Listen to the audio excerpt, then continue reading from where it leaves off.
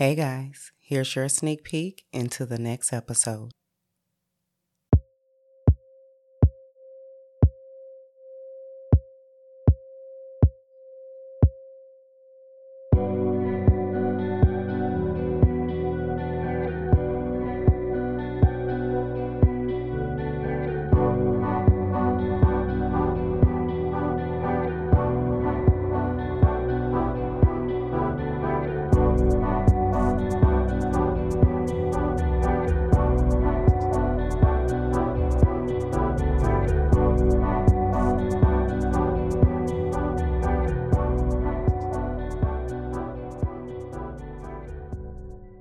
Good evening, and thank you so much for deciding to drop in and share your energy with me. I'm your host, Tiffany R.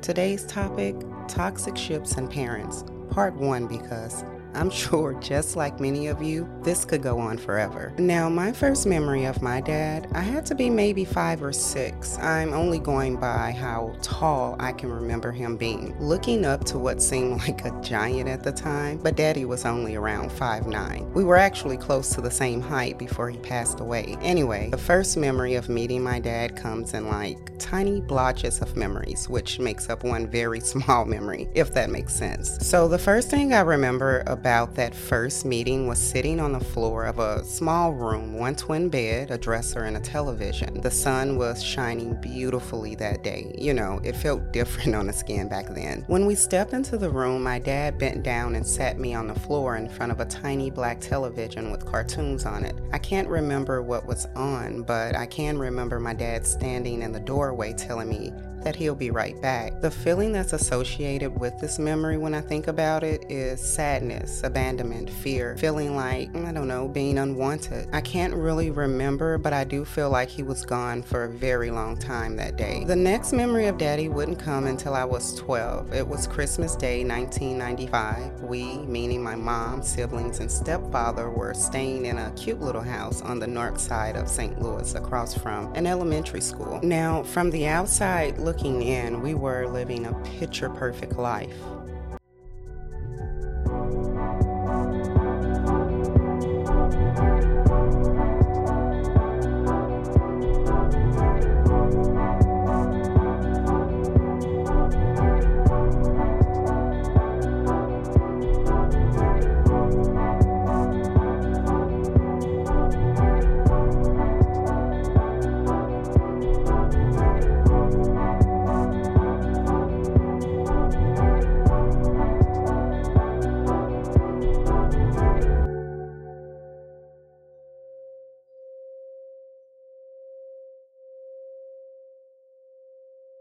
Catch the full episode this Monday.